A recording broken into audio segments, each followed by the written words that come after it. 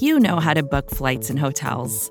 All you're missing is a tool to help you plan that unbelievable travel experience. That's why you need Viator. Book guided tours, excursions, and more in one place. There are over 300,000 travel experiences to choose from, so you can find something for everyone. And Viator offers free cancellation and 24/7 customer support for worry-free travel. Download the Viator app now and use code Viator10 for 10% off your first booking in the app. Find travel experiences for you. Do more with Viator.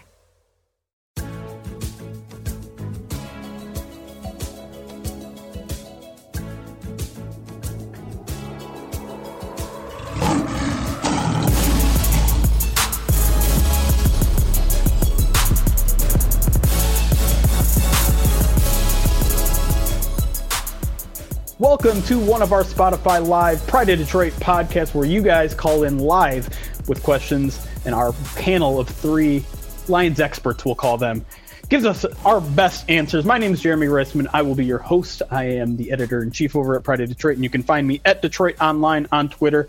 With me, as always, let's start with the managing editor of Pride of Detroit. You can find him at Eric Schlitt on Twitter. Eric Schlitt.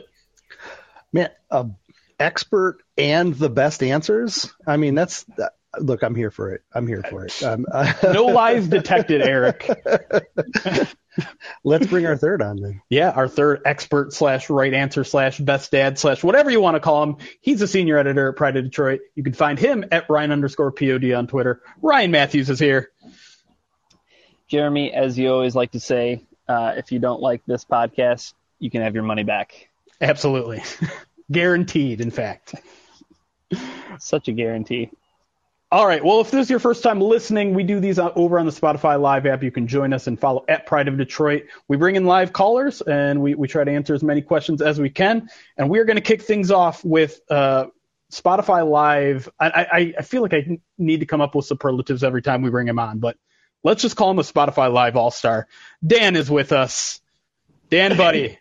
Oh, I appreciate it, man. I am there's a movie, I think, called After Hours, where this guy, like a regular advertising guy, goes off and has the night of his life and ends up next morning back at work. And I've already crossed the Bay Bridge twice, and bless my heart, Sal, I did it because I left my phone behind playing D&D last night, and I had that excuse and all of these terrible things. But it was a roller coaster just listening to you guys talk before we started, because it was like the Kool-Aid was running, and I can't wait to read those articles.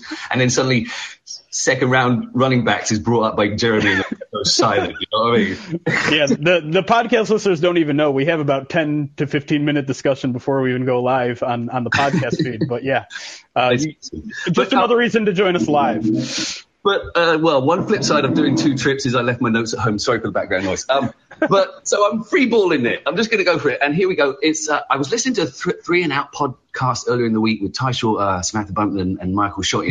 And they were talking about the Panthers and their quarterbacks. And it's amazing they've got the first and third or top two QBs from 2018. But he was talking, Shotty was talking that he still reckon they're going to get a quarterback at 8 next year in the draft. And I just started thinking, and I was just wondering, because you guys were talking at the podcast with Chris earlier in the week, just Bryce, CJ Stroud, just if he's not going number one, he's going number two, and maybe number two's the other guy, Bryce Young, and everything else. And I'm just my question is who do you think the top 5 draft picks will be, by team, not by whoever owns that pick, and where do you think we are? I'll just offer up, I think we might be 9.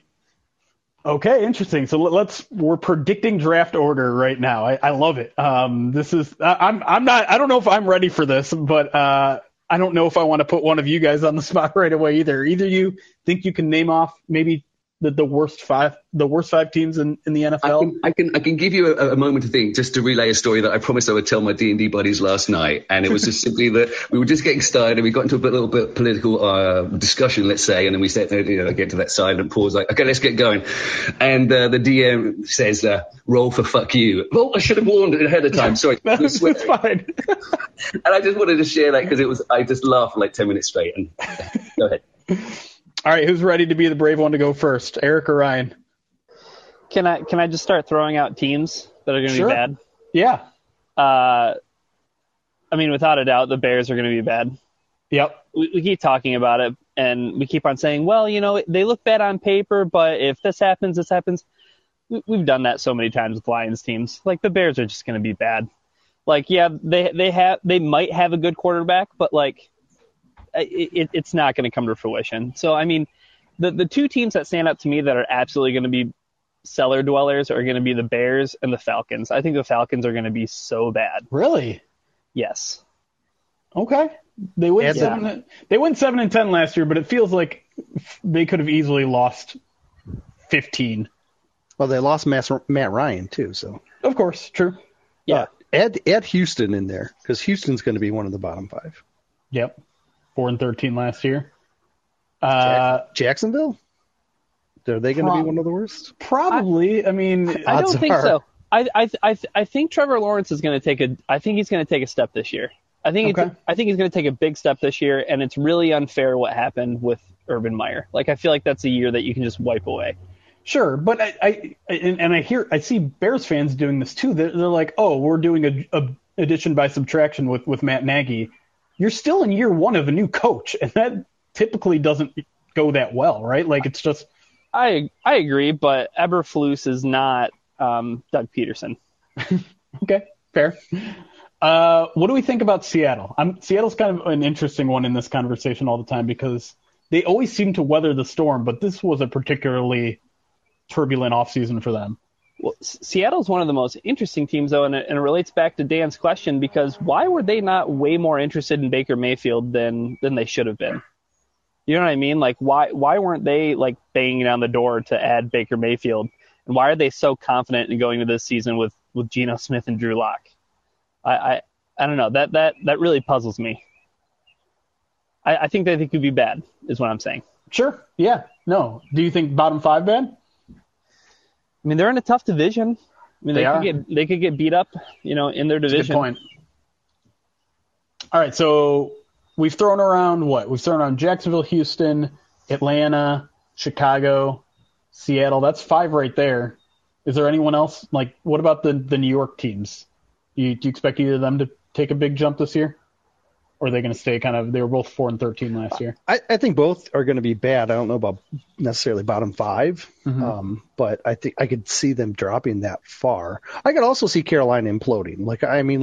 It's just got that weird vibe to them. You know what I mean? Like, they've got 4 quarterbacks, but including a former first and a former third overall pick. But like, do they really have any quarterbacks? You know what I mean? Like, so it's and I just don't have confidence in Matt Rule. What about Cleveland? Because they're probably not going to have a quarterback worth playing for maybe the entire year.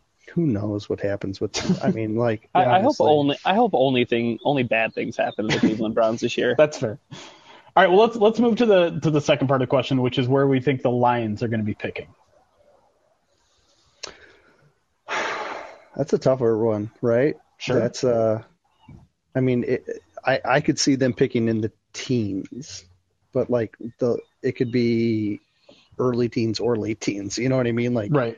I think we've all kind of said the same thing. We're expecting kind of like somewhere between 7 and 9 wins, and that puts them right on that edge of somewhere in the teens, essentially.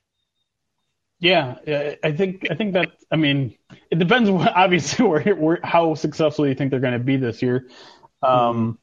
If they somehow slip into a wild card, that means they're not picking until like 22 or something crazy like that.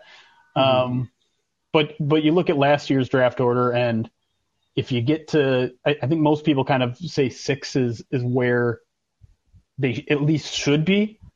This year, if you had 6 wins, or actually it was last year, you were picking 10th or higher. So that could be your floor. I feel that sounds legit. Does that sound crazy to you, Ryan? It doesn't sound crazy to me, and I think people might need to come to terms with this is like the Lions could have a quote unquote bad season by a lot of people's expectations just because 6 is the floor. But like you said, Jeremy, 6 puts you right around 10, and that takes you out of the C.J. Stroud sweepstakes. That takes you out of the Bryce Young sweepstakes, and it all of a sudden catapults you into that position that Eric talked about. I want to say like just post draft when we were kind of talking about like, okay, like what's the plan for the Lions at quarterback now, and Eric mentioned it might be like the Lions in kind of like that Justin Fields range where. Maybe that's where they are. Maybe they play a little bit better and they have to package up that Rams pick and move up and maybe they take a guy if Goff isn't the guy. But I mean, 10, I think we can all agree, undoubtedly takes you out of the Stroud and Young sweepstakes at this point. I mean, there's still a whole college football season to go and we know how that goes. But yeah, if you're looking forward to the draft class, there's a bunch of defensive linemen that are really good. Like your Will Anderson from Alabama is going to be one of the top guys. Georgia has a couple of top guys as well. Jalen Carter, their defensive tackle, could end up being like a top 5 pick. We haven't said that in a long time about a defensive tackle, but he's that good. And then you have Bryce Young, and then you have C.J. Stroud. Well, if those two are going at the top, then you're talking about like Will Levis is probably that like third quarterback that's might end up dropping out of the top 5 that, could be a potential target for the Lions. So if you're looking for a quarterback to keep an eye on outside of Stroud and Bryce, I think Levis is probably the guy to look at. Now there's going to be a handful of other guys that are like kind of fringe and, they could ascend their game or maybe they could even regress, like we saw last year, a lot of regression last year.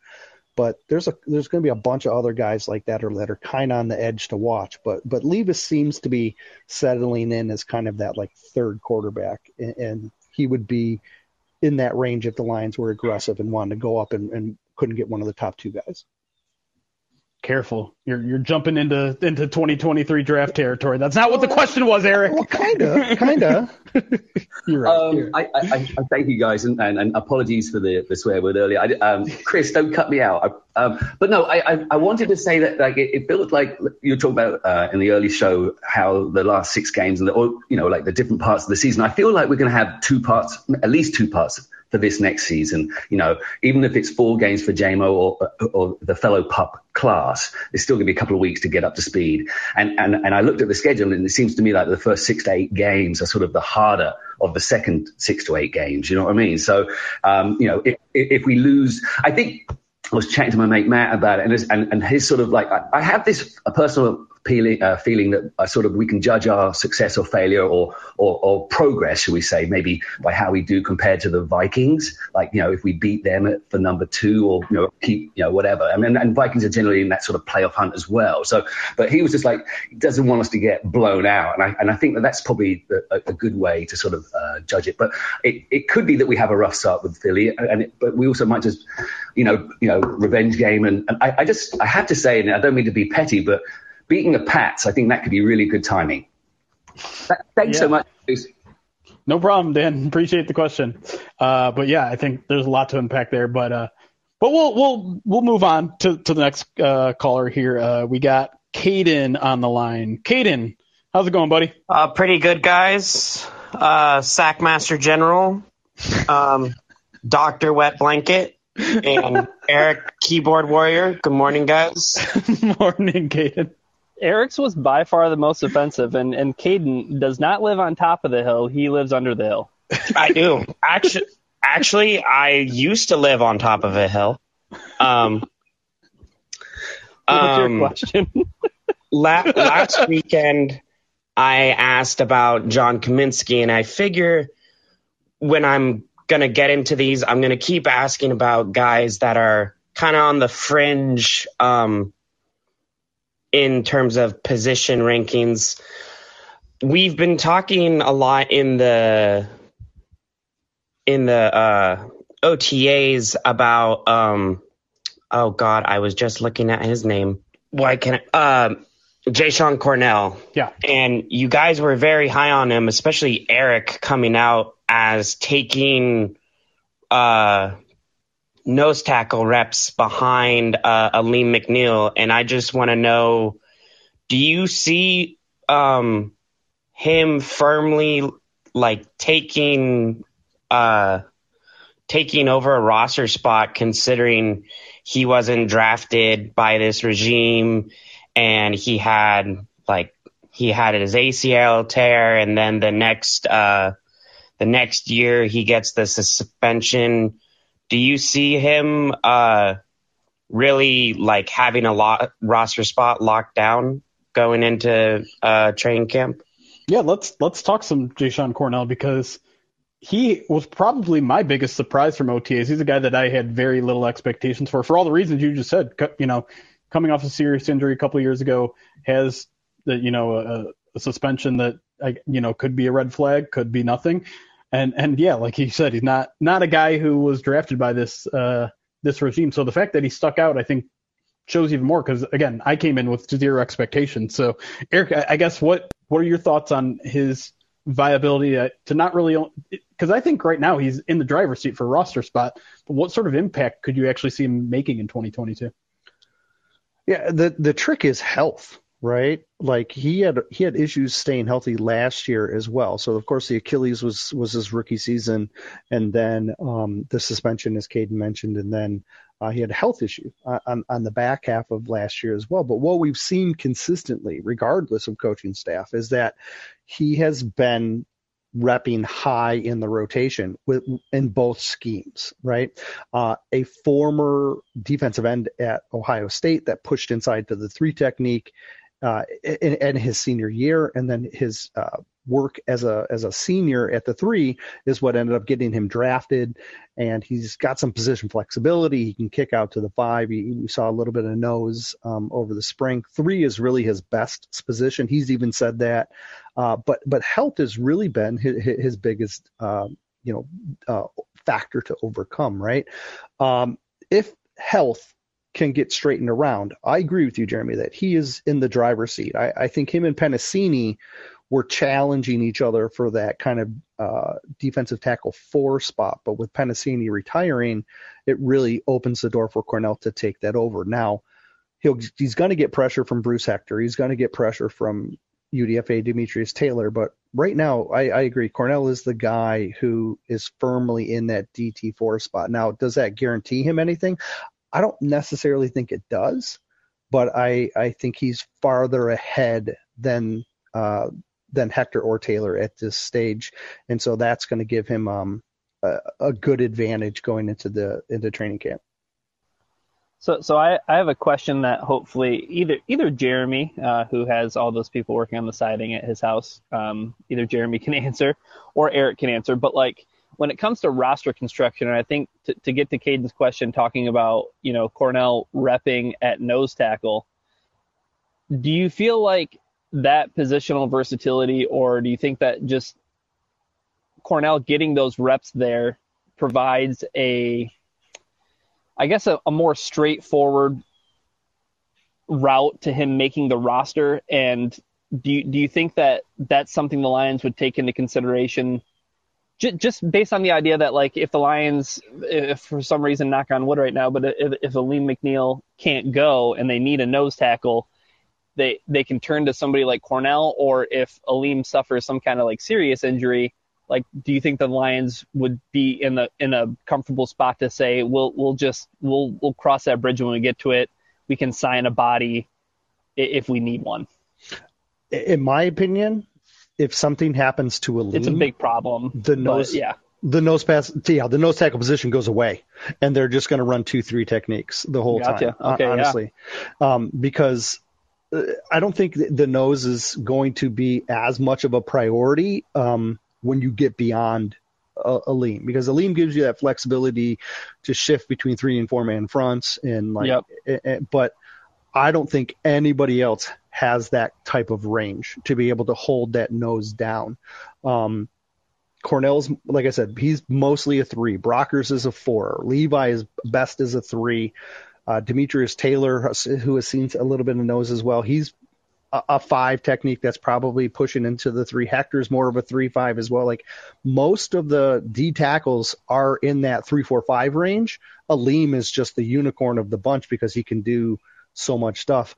In the same breath, I don't know if they can just pick a guy up off the street that's going to come in and do anything meaningful, right? Like, I think, sure. Yeah, I think if Aleem is hurt, they just wash the nose tackle and adjust the scheme.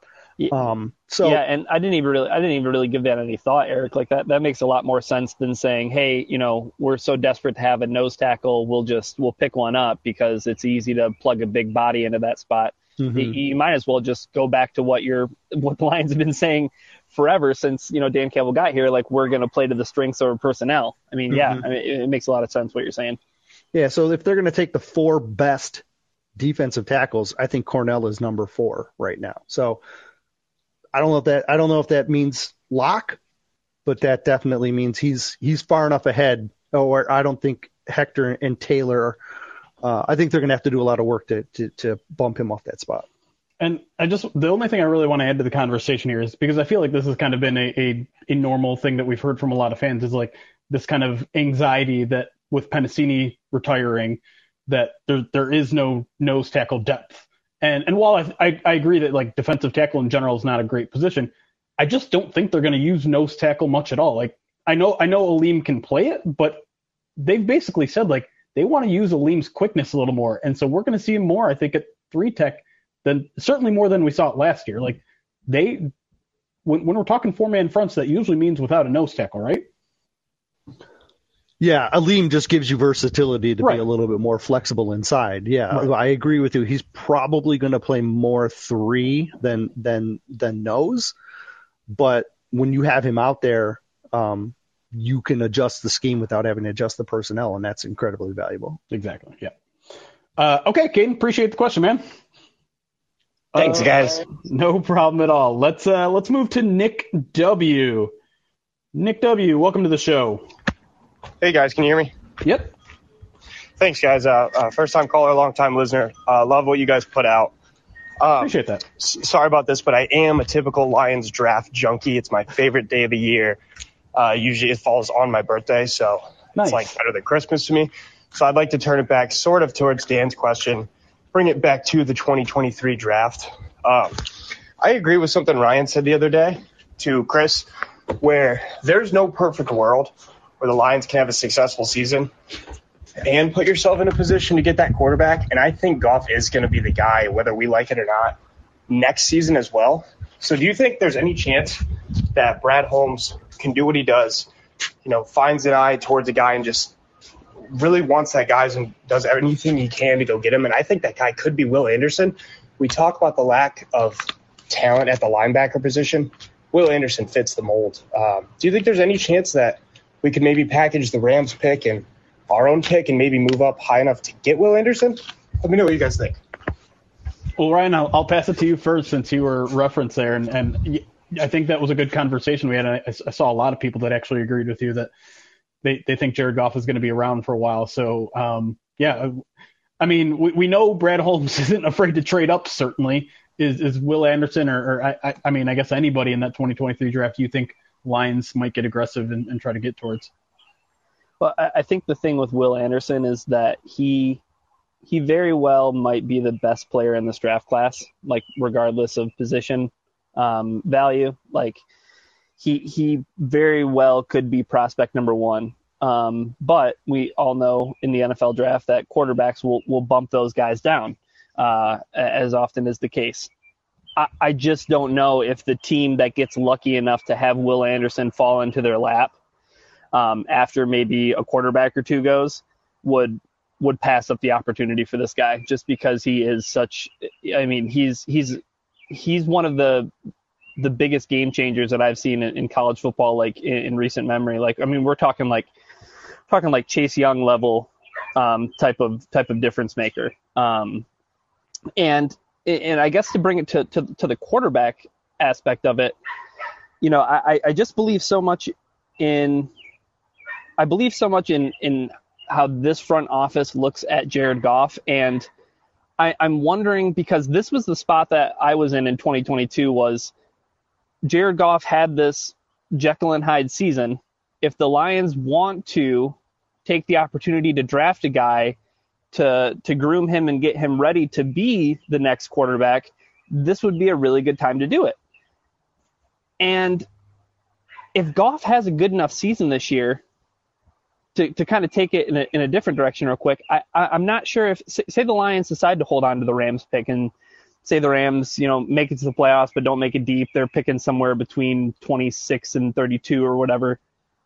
And there's a quarterback, like, Eric mentioned some of these guys that are on the fringe. If Goff has a good enough year, he's only 27. Like, he's going to turn 28 this year. There's obviously still a lot of quarterbacking left in him. If he has a good enough season, I don't think that the Lions are – I don't think they're really entertaining the idea of drafting a guy in the first round, late in the first round, to groom him. I don't know. It's 2023 draft talk, so I know Jeremy's just chomping at the bit to get in this. But Eric, what do you think about Will Anderson? What do you think about 2023 quarterback watch? I'm with you. I think Will Anderson's ceiling is the number 1 overall pick, and his floor is number 4, and that would be only because teams that were desperate for quarterbacks were trading up to those first 3 spots, right? I think trading up to 4, if using Dan's scenario, if we're sitting somewhere in the teens to try and get up to 4, would be really difficult. Take a lot of capital, especially when teams have a Will Anderson type of player or a quarterback that would be there. The cost is going to go up even more, right? So it's more than just those 2 first-round picks. Yeah, you're talking about maybe 2024 first-round pick as well, type of thing. So yeah, it would be really, really challenging, in my opinion, to try and go up and get him if you're not in the top 5. Fair enough. Do you have any comments on Goff and his viability beyond 2022? Yeah, I don't think they're willing to give up on him right now. Obviously we've talked at length about how we got to see what ends up happening with him, but I'm not ruling out the fact that he could be the quarterback in 2023 either. Yes, the guaranteed money goes down and he's a little bit easier to move, but his contract is palatable for the level of quarterback play that you're expecting to get out of him. And so, it might, if he's not the guy and they're just using him to kind of bridge a little bit further, we might end up seeing a similar offseason to what we saw this year. Not as many big contracts and just a offseason that's focused on adding playmakers and depth. Fair enough. All right, I think we'll leave it at that. Thank you, Nick, for the question. Yeah, thank you, guys. And Ryan, I hope your great baby is sleeping great. Have a good one. Thank you. He is not, but thank you. I will relay the message to him. All right, and with that, we're going to take our first break here. When we come back, more of your Lions questions here on the Spotify Live app every Saturday morning during the offseason. Make sure you follow us at Pride of Detroit. We will be right back.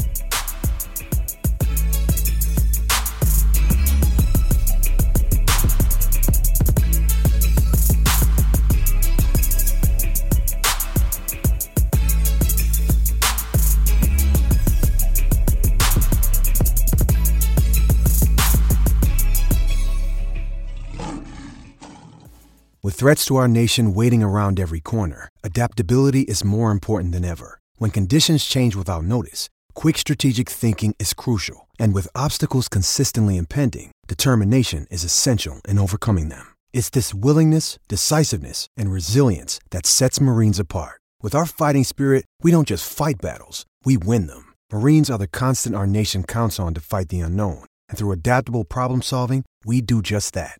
Learn more at Marines.com.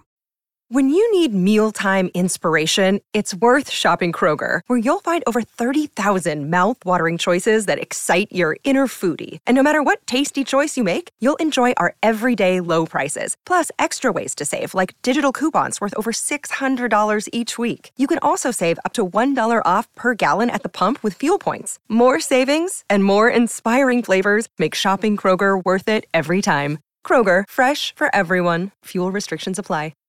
And we are back here on Spotify Live answering your questions here with Eric and Ryan. Let's jump right back into our callers. We got Nick M on the line. Nick, how are you doing, buddy? Good. How you guys doing? Good. Thanks for joining us. All right. Well, thank you. And, we all appreciate you guys digging deep in the dregs of the July off season and, giving us content. It does mean a lot. So thank you. And then if we're throwing out nicknames, I would say just a serious nickname for Eric should just be the Machine. I think that kind of fits. rather like a keyboard warrior, I think he's the Machine. That's just my thought. Anyway, I have a very off-season type question for you guys, which is just sort of about the front office and positional value. So my belief, at least seeing how Brad Holmes drafts and the position moves mostly, is that he is very, very focused on positional value. And like what I mean is, no high picks on safeties. I mean, they did extend Tracy Walker. It's not like they won't spend money, but no high picks on safeties, almost nothing on linebackers. I mean, I know they traded up for Barnes, but that was still a 4th rounder. And so if he's a positional value type GM, sort of the question I have, and again, this is not like me being negative, but, we are paying Frank Ragnow a ton of money. And so I guess the first part of the question is, do you agree that Brad Holmes is really focused on positional value? And then the second question is sort of, what is it about Frank Ragnow as a player that sort of justifies giving him $15 million a year as a center, when the market for a serviceable center is much lower than that? How is he a game changer? Why would Brad extend him? I'm not saying it was a bad decision, but I'm just trying to ask you guys to explain why Frank is different and why the positional value concerns sort of don't apply to him, or why he's worth what he's been paid, if that makes sense. Yeah, those are two actually, I think, really, really good questions, because with the positional value, especially early in the draft, like you're saying, that's something that I think has already been an upgrade over Bob Quinn, because a lot of the criticisms that were brought upon Bob Quinn were just that. He's spending high draft capital on tight ends. Even you could even argue center, like you said. Maybe not as valuable of a position as maybe some of the other first round linebacker. You get Jared Davis, all that sort of stuff. So, and I know Brad Holmes has addressed this in the past, and I'm going to try and dig in and see if I can find the direct quote. But do you think it's a fair assessment that he values positional value maybe a little bit more than some of our predecessors here? Yes. Let me try and back that up with some data here.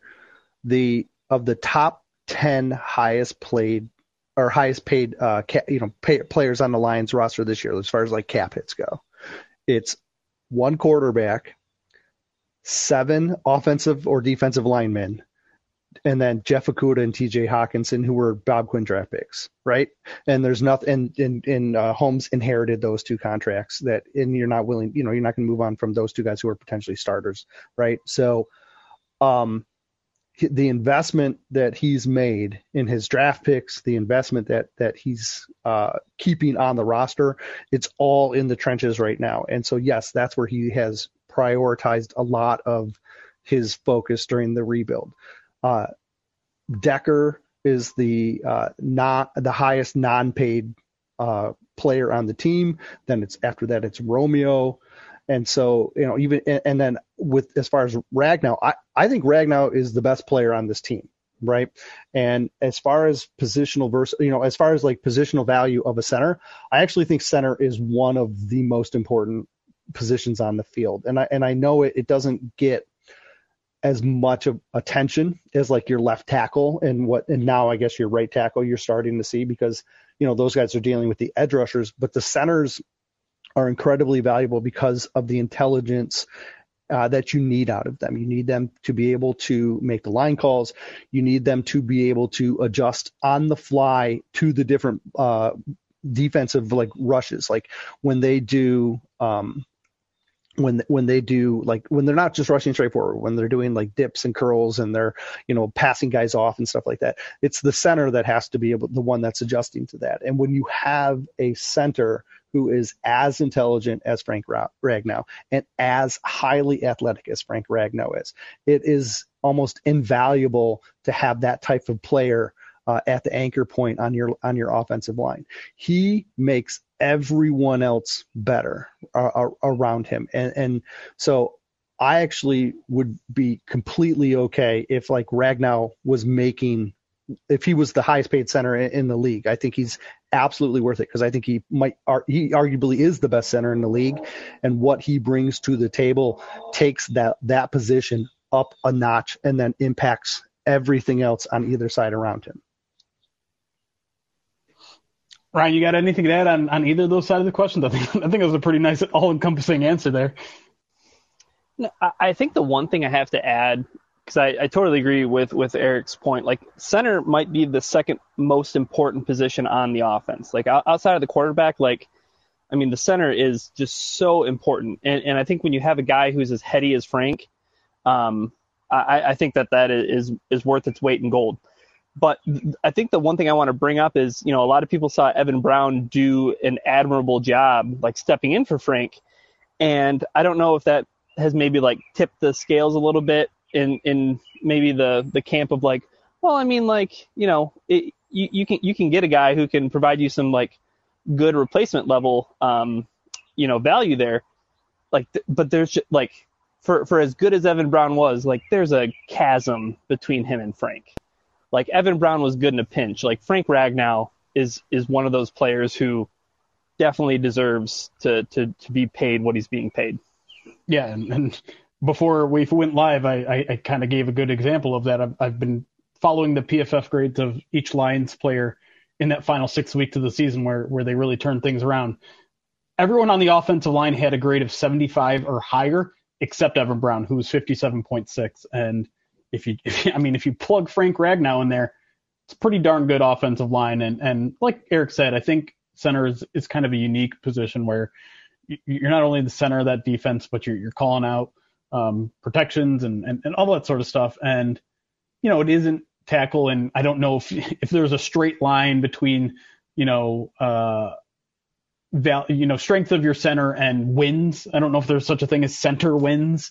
But on a team in which offensive line is clearly so important because they want to run the ball, because they need to protect Jared Goff, a guy who can't do a lot off schedule, center is a huge piece of that. And so I don't think anyone should really be that upset about them spending as much money as they are.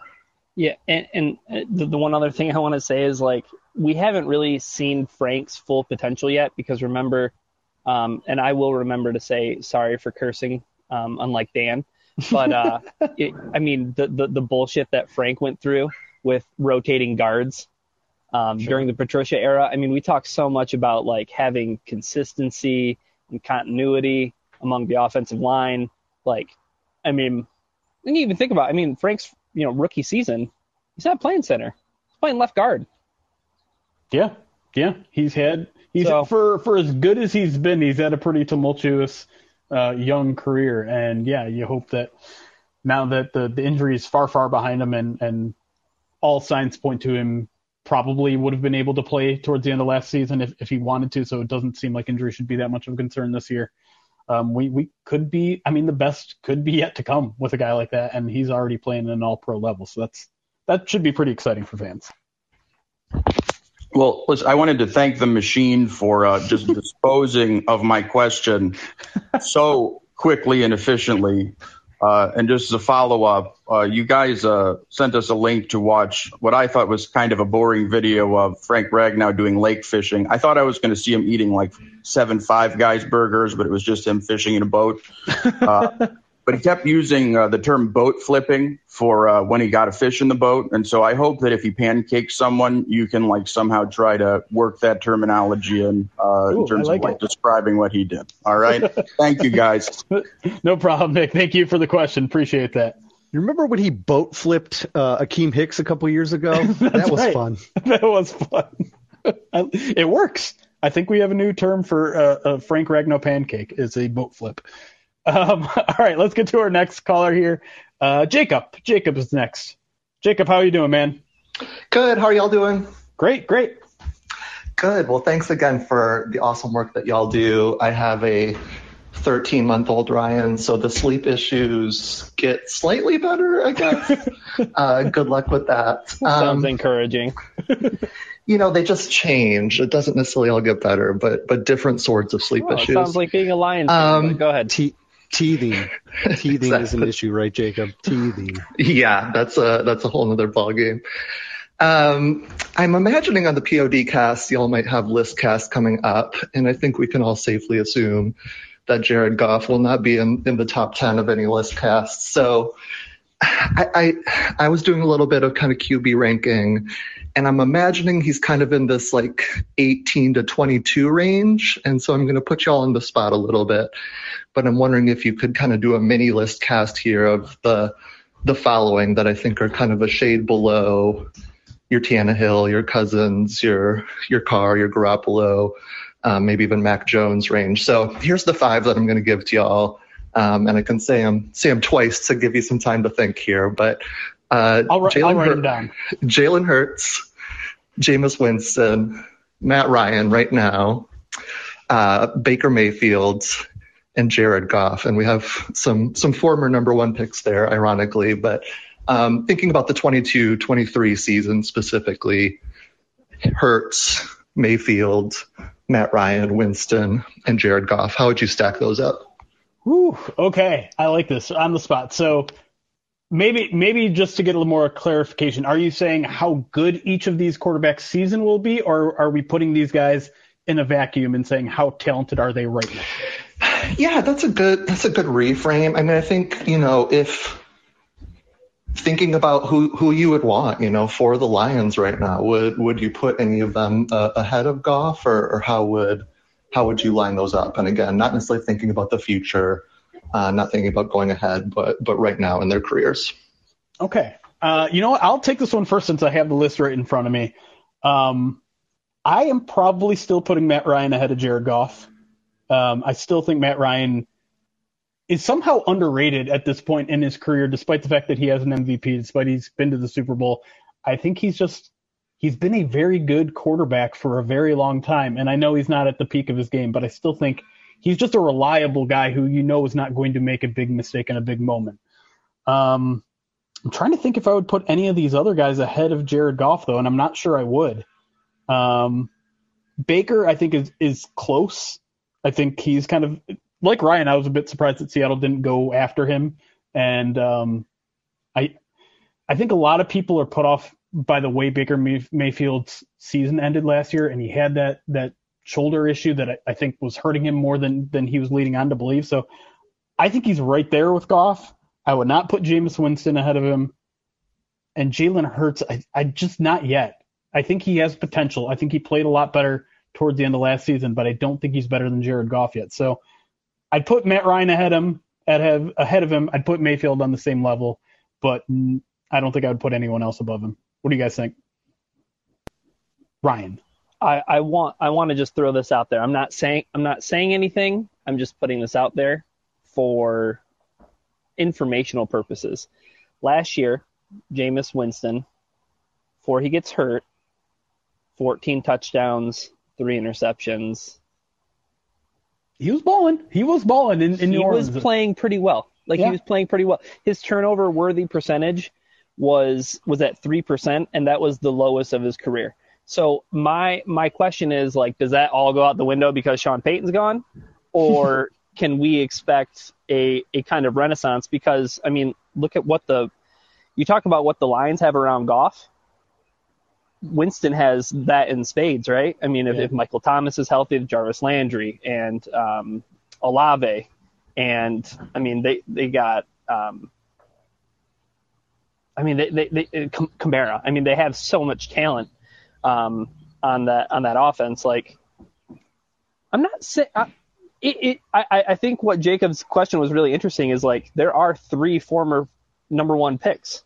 Jameis, Baker, and Goff, and it's just interesting. This is a very interesting question. I think I'm there with you, Jeremy. I don't want to sound like I'm buying the Kool-Aid, but I feel like stock is just higher on Goff than it is on Baker right now. Because isn't there? I mean, there's still kind of the question going into Panthers camp, who's going to win like people don't think it's a foregone conclusion. Like they got Baker, so Baker's going to be the quarterback. Like there's still a lot of people out there that are like, it's still good. It's going to be Sam Darnold. Yes, I can't buy that. I feel like people just are hating on Baker a little bit. Listen, I think he still has to mature a lot as a person, and that affects things. Like that affects you as a leader, that affects you as a competitor. But I think in terms of raw skills, I think it's clear that he's going to be the and I agree with you. It's just it's weird to see that it's weird to see that refrain going on right now. But yeah, Eric, the machine. I'm not as high on Baker this year because I think Baker's a gambler, and I don't know if they're going to be able to adjust to that style of quarterback in Carolina. They have some talented players. Like they have a couple, they have a good receiver, they have a good running back who can't stay healthy, but like he's such a gambler. Like I don't know if I feel like his interception numbers are going to be up because it's hard to get into a new scheme, get into a new system. The offensive coordinator was not a Baker Mayfield fan. If you recall, in the NFL draft, he had like 5 quarterbacks ranked above him, if I'm not mistaken. And so, like, I don't know if he knows how to use Baker properly. I look at that whole situation and it doesn't.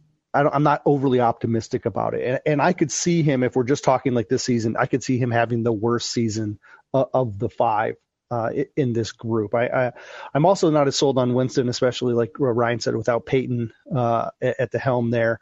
It's a little bit low. He's going to be lower on my list as well.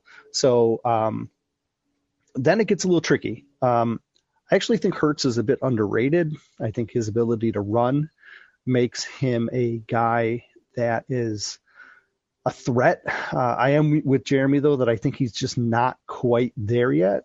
And so I would put him a tick below Goff. And then I would have Ryan as my number 1.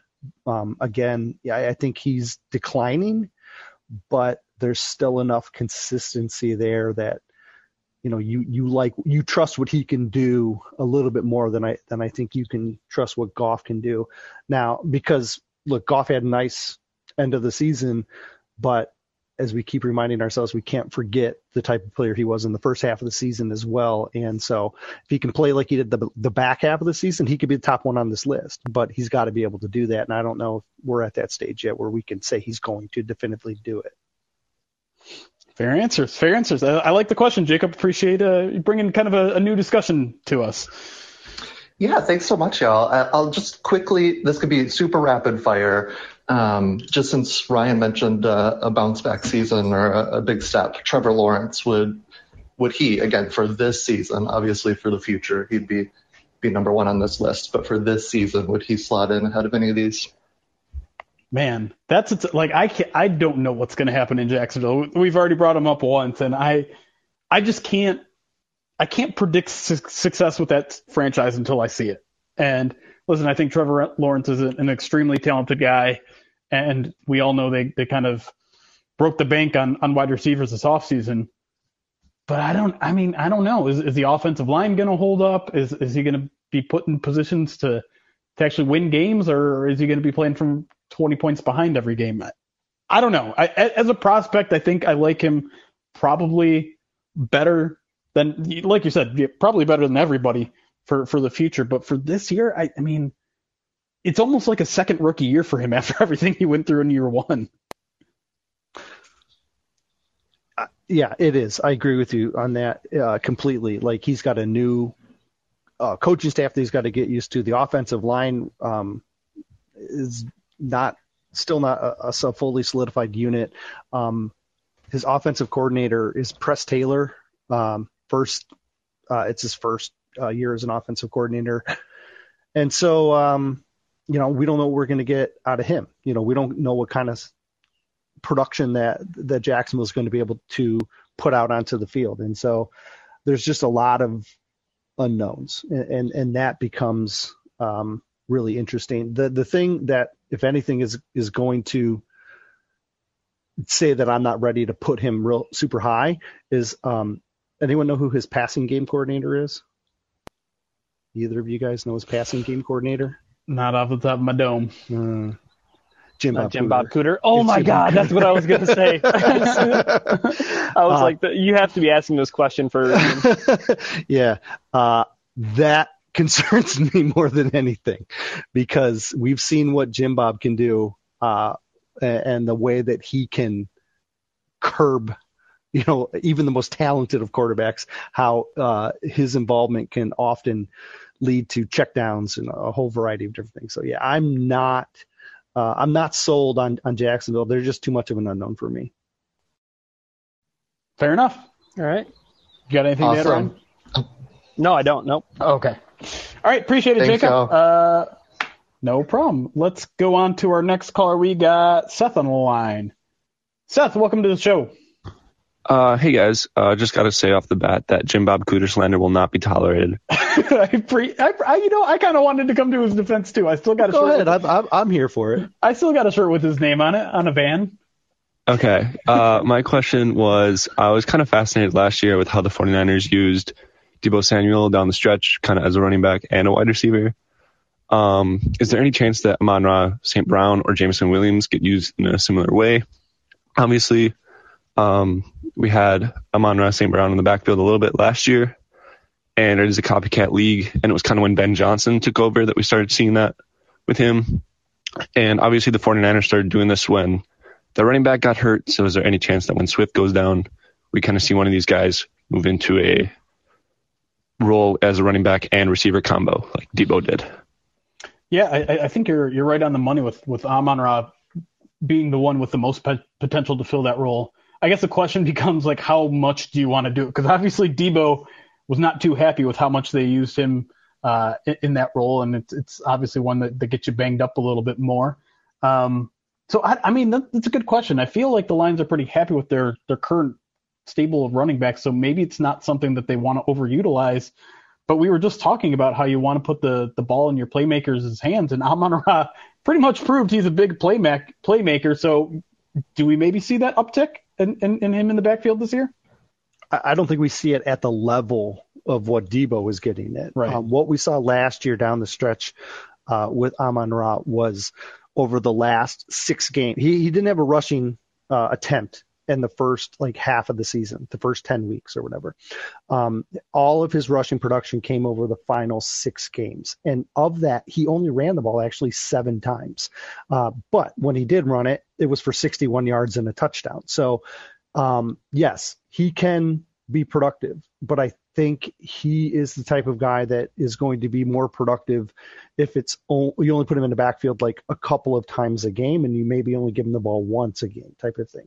I don't think you want to put his body under the same duress that San Francisco did with Deebo there. And if I'm not mistaken, I think Amon-Ra actually talked about that, like how he doesn't want to be that style of he wants to be a wide-ranging, multi-positional player, but he doesn't want to be as engrossed into that role as Deebo was. I tried looking for the quote when Seth started.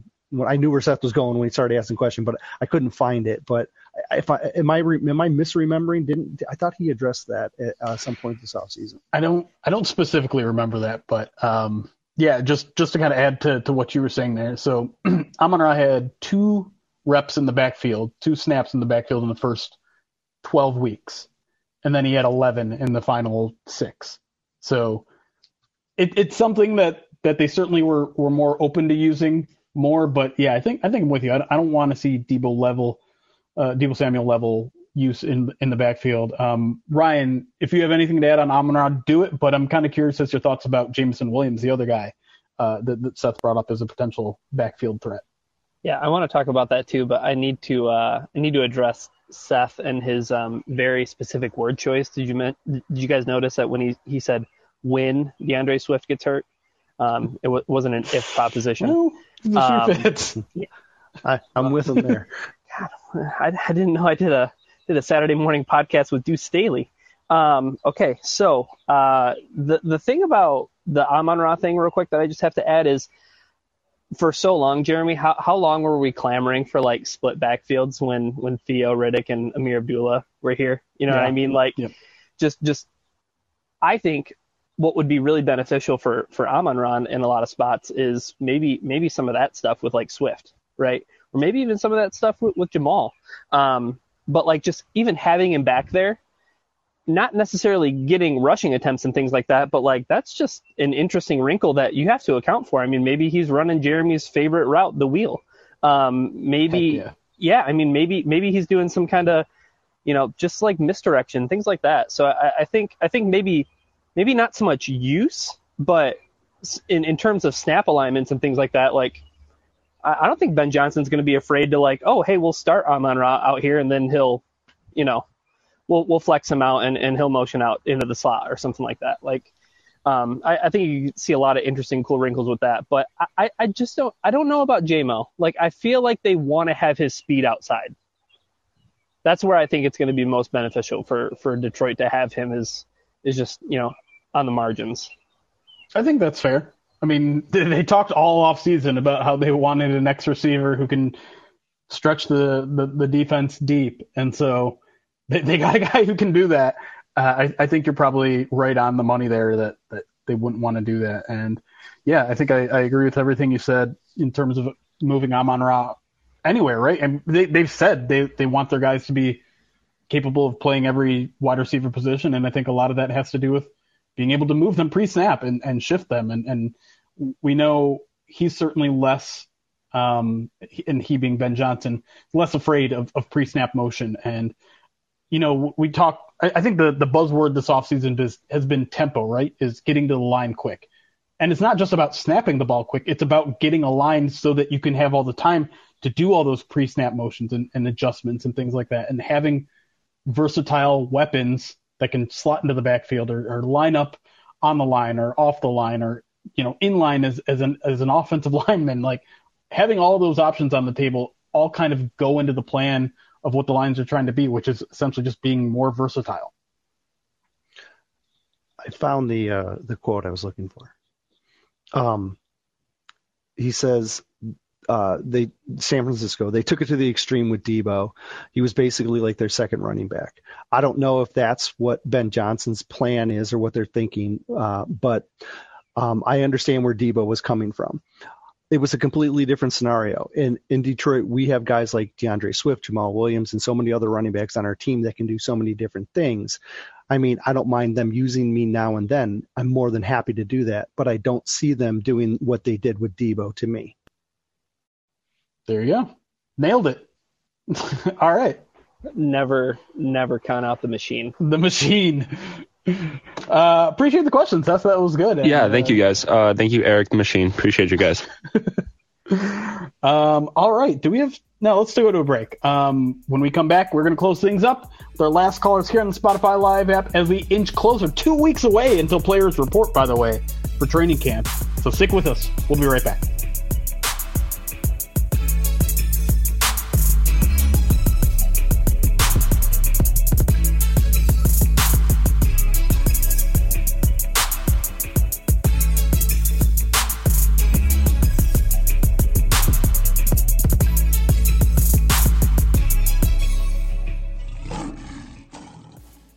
Another day is here, and you're ready for it. What to wear? Check. Breakfast, lunch, and dinner? Check. Planning for what's next and how to save for it? That's where Bank of America can help. For your financial to-dos, Bank of America has experts ready to help get you closer to your goals. Get started at one of our local financial centers or 24/7 in our mobile banking app. Find a location near you at bankofamerica.com/talktous. What would you like the power to do? Mobile banking requires downloading the app and is only available for select devices. Message and data rates may apply. Bank of America NA, member FDIC. And we are back closing things up here on the Spotify Live podcast. Thank you to our live audience for joining us. Always appreciate our live audience interacting, whether it be jumping on the show or our little chat room that's always full of jokes. Let's bring our next caller in, though. David, you're on the line. David, how you doing, buddy? Hey, guys. Doing good. How are you? Good. Hey, I've been wondering about the offensive play calling. With all that has been said about everybody competing for a starting job, do you think the same goes for the role of play calling? Ooh, I like that. Good question because, yeah, I mean, it's still technically something that's up in the air, right? We don't really know what's going to happen. I think most of us believe Ben Johnson is going to get a shot at that, but it's a good question because in a way that's how it worked last year, right? They gave Anthony Lynn a shot and he wasn't the best at doing it. So Dan Campbell took over and he was better at it. So I guess the question is, how do you have that competition before the season starts? Is it something that maybe they try in the preseason? Maybe they give Ben Johnson a game in the preseason, see how he does, and goes back to Dan Campbell one game. Do you think they're willing to try something like that, or do you think like maybe that decision has already been made and they're just kind of keeping it behind closed doors right now? I don't buy into the that Campbell doesn't have an inkling one way or another, right? And my guess is that he's going to give that to Ben Johnson.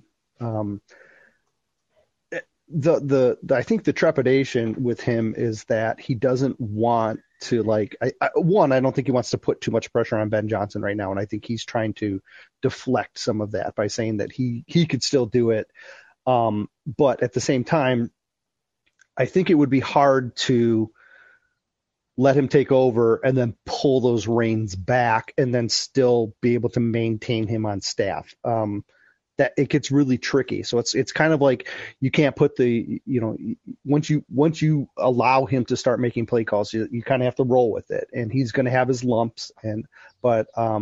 So maybe that's where the hesitancy is coming. I think he's more trying to be protective in that, come week one, it'll be Ben Johnson, and he'll have the year to show if he can sink or swim.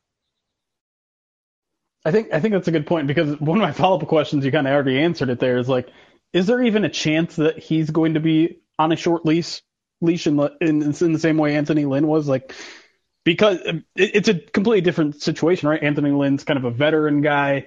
He's a guy that you're still feeling out. Ben Johnson is a guy who Dan Campbell has just praised unabashedly all offseason, all last season, all leading up, called him a rock star, all that sort of stuff. So if you take away play calling duties from him, I mean, you're essentially doing the same thing you did to Anthony Lynn, which is handing him a pink slip in the middle of the season.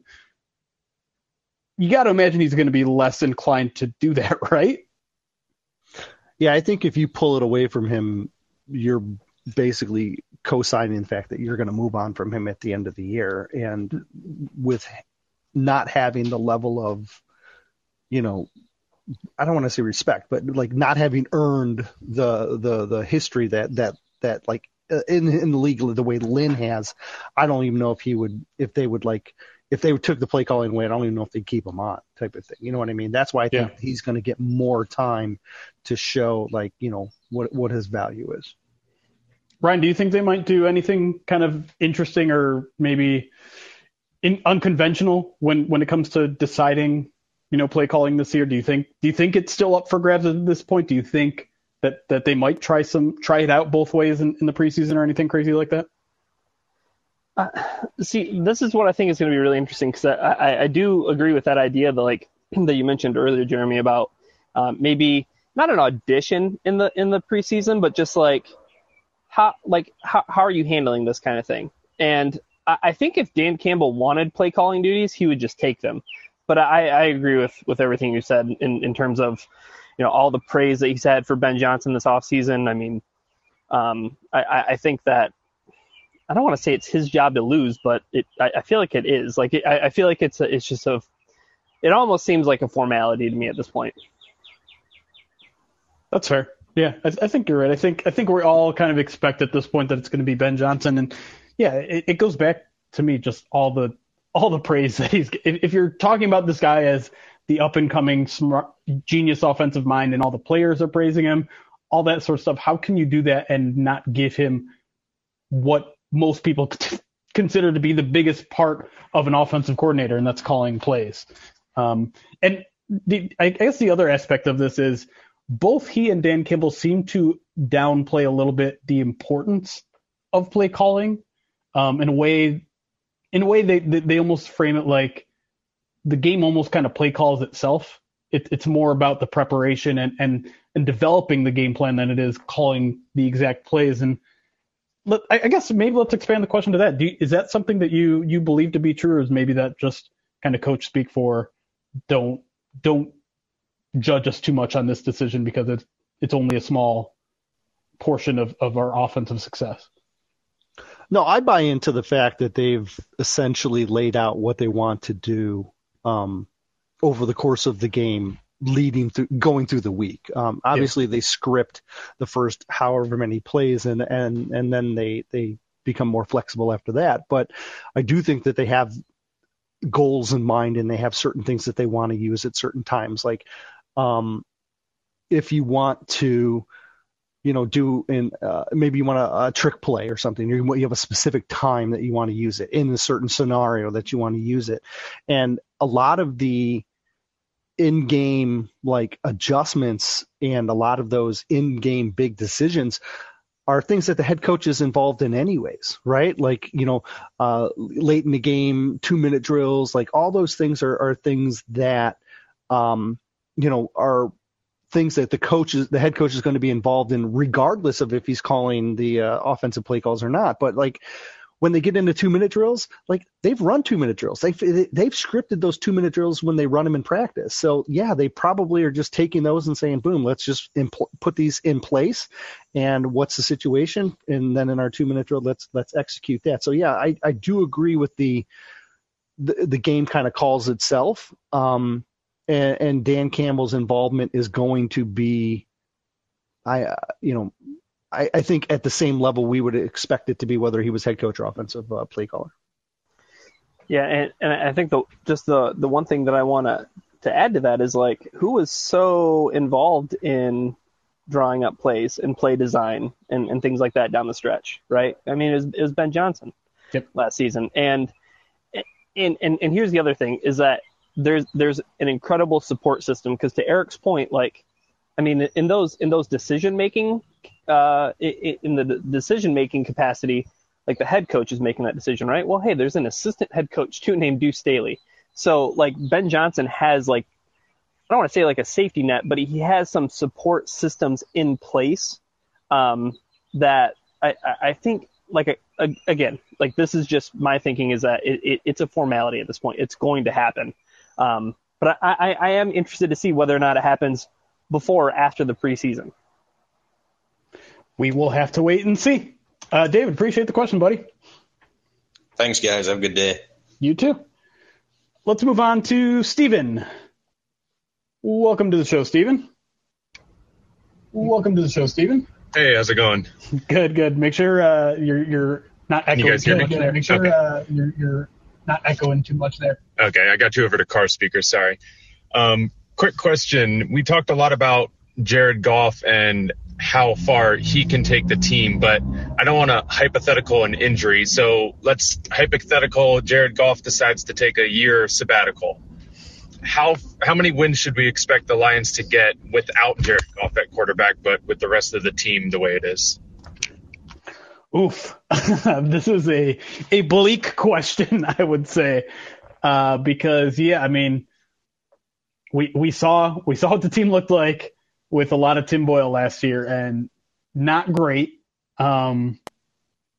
Maybe better with the coaching staff that they have in place and a better supporting cast around him this year. But I can't imagine this number is more than 4. Right? Yeah, you're almost talking about what games can you win despite your quarterback as opposed to with your quarterback. Right. Yeah. And I think we all agree, it's a talent league. For as much as we want to make about the coaching staff, it's Lions aren't going to coach themselves to more than 3 or 4 wins.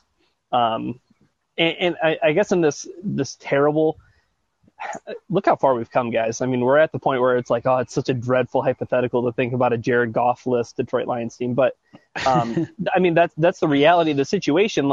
In this hypothetical situation, I just want to make it clear, Stephen, when do they lose Jared Goff? He goes on the sabbatical, but injury, whatever it may be. But if the Lions lose him, early enough in the season, Brad Holmes is doing everything he can to get a new quarterback, right? To coax Ryan Fitzpatrick out of retirement. Right? I mean, maybe. Like, probably. Do you think that, like, if it happens early enough in the season, like, Brad Holmes is just like, all right, Tim Boyle. Like 12 games of Tim Boyle. Like, I don't know about that. Probably not. That's actually a really good question, because it relies on the philosophical question, how much you kind of pack it in for the season and just be like, all right, let's just play for draft picks, or we can't pack it in early October. Right.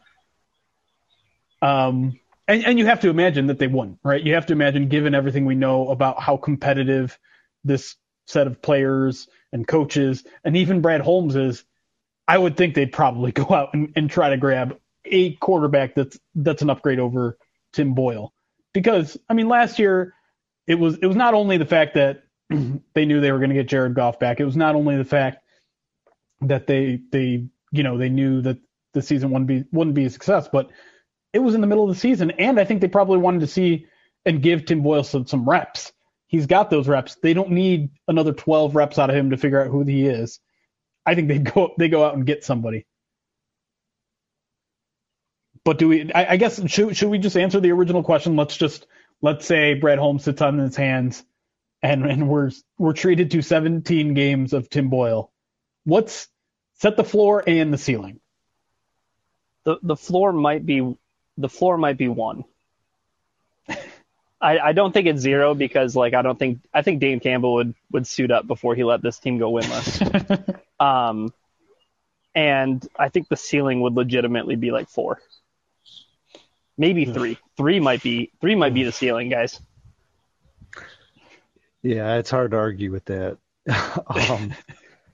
I'm looking over their It's Tim Boyle right now, and I'm like, I don't know. Yeah, I maybe he gets better. Maybe David Blau comes in and gives them something different. You know what I mean? Like, it would not. They would be. You would have to come up with a team whose quarterback situation is equally as difficult, right? And so, I mean, as bad as some of the teams on the schedule are, a lot of them have, average quarterbacks, and there's a couple of teams that have really good quarterbacks, but how many of them could Tim Boyle beat? I don't know. This is the ultimate July question. It would be be hard. But here's the thing: it points to not Jared Goff being such a key cog to this team, but the offense being such a key cog to the team this year, because the other side of the ball is still very much a work in progress. And while I think we're all expecting a little bit of a jump from 30th, 31st in the league, it's not going to be a top 10 defense, and so they need their offense to hum along to stay in games in this season, and they're probably not going to do that with Tim Boyle. There's not a lot of hiding your quarterback on what should be a good offense. Right. Like, the Lions need to be thinking, like, we need to score like 24 to 27 points a game to like be competitive every week. Can you count on that from Tim Boyle? Well, do you know how many times they did that last year? I know. They only went over 25 like 4 times, right? Or something like that. Like, yeah.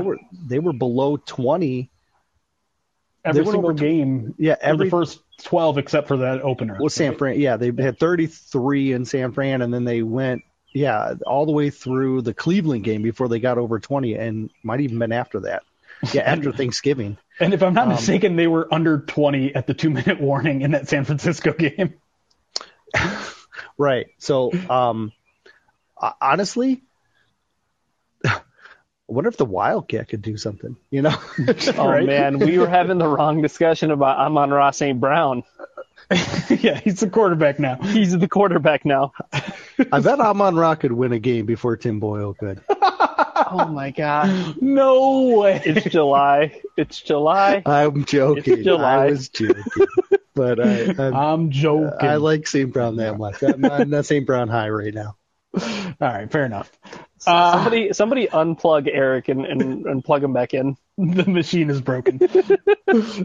Okay, our next question and final question comes from Jamel, who uses our little chat room. Says, do you think these recent sudden retirements can or will reflect poorly on Dan Campbell? Interesting question, because this is a talking point that I have seen kind of creep up They have I can't remember the UDFA name, the rookie UDFA who retires basically right after, in the middle of rookie minicamp, and then obviously John Pennicini retirement hasn't gone through officially, but he is retiring. Jermaine Waller, thank you. Are you guys concerned about this at all? Do you think it reflects poorly at all on the coaching staff at all? I mean, it's obviously we haven't heard the reasoning for either retirement from the source itself, so it's hard to maybe make a judgment that, you know, the environment was too rough or the coaches couldn't motivate these guys enough or anything like that. But I just taking them at their face values, is there any reason for concern here?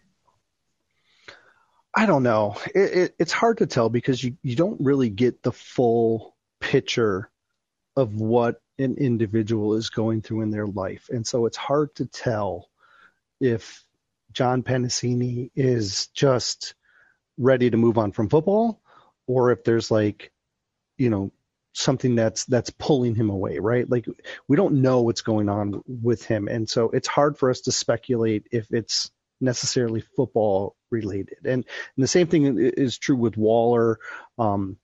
If you recall last year, when Josh Hill retired, we had talked about the fact that when we talked to him and over Zoom, like, he did not seem like totally buying into the season. He almost seemed like he was trying to keep one foot in New Orleans because he had been in New Orleans most of his career. He had a family that had established and grew roots there. He was part of their community. He had kids that were in school age, and you could kind of feel that vibe from him that he wasn't ready to exit that environment. And then when you add in him, being over 30 years old, and he just, that wasn't overly surprising that he ended up retiring. And so we don't really always know what's going on with these guys. And this really brings up the human aspect of the NFL that I think we often overlook, is we often think, there's, if this happens, it's because of this. And this is, this football thing causes this. But like, in reality, it's a good reminder to us that these are humans and that, they're going to have people in their life who get hurt and they have to miss training camp, or they're going to have people in their life that get sick and they have to take, a game off, or maybe they have to go on, or maybe they go on paternity leave because they had a baby. Like, they're still, it's the retirements are really just hard to identify the reasoning behind them.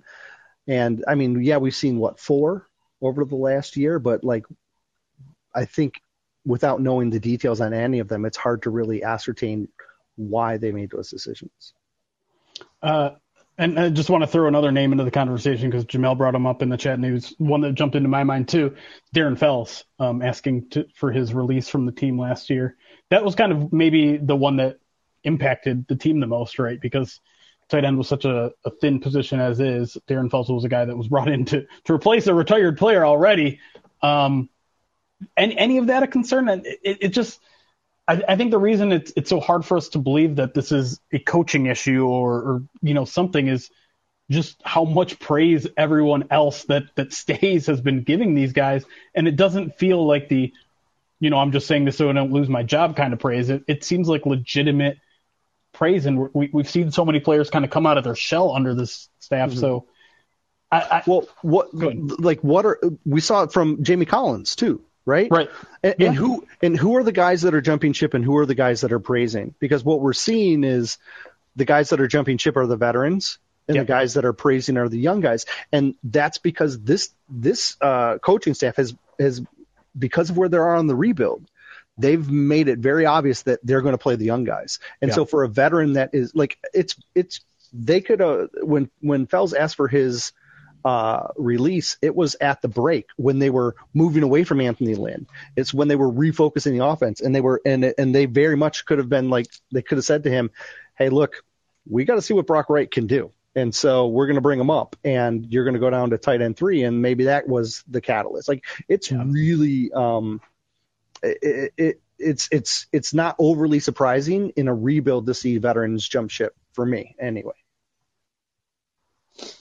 Yeah, I think that jumping ship is a lot different in these cases that we've seen under Dan Campbell than we've seen in the past. I mean, it's not Robert Ayers who's inside the building for 24 hours and decides to get out of town. So, I mean, the only thing that I can think of as a misstep from Dan Campbell is the retirement he forced Don into. I mean, that's really it. Like, that's the only thing that I think, like, even Dan Campbell would admit, like, and he has, like, I handled that wrong. Like, should have handled that better.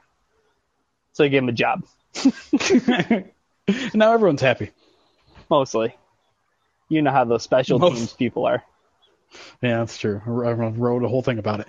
Anyways, we're going to close things up there. We are going to do a little bit overtime for our live audience, which is just another reason you should join us here live on the Spotify Live app. Make sure you download it on your mobile device for Apple or Android, or if there's a third option. I don't think there is. I don't know.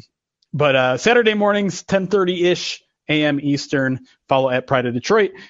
Check out the tweet for when we go live. But until next time, for Ryan, for Eric, thank you all for joining us. It's chaos. Be kind.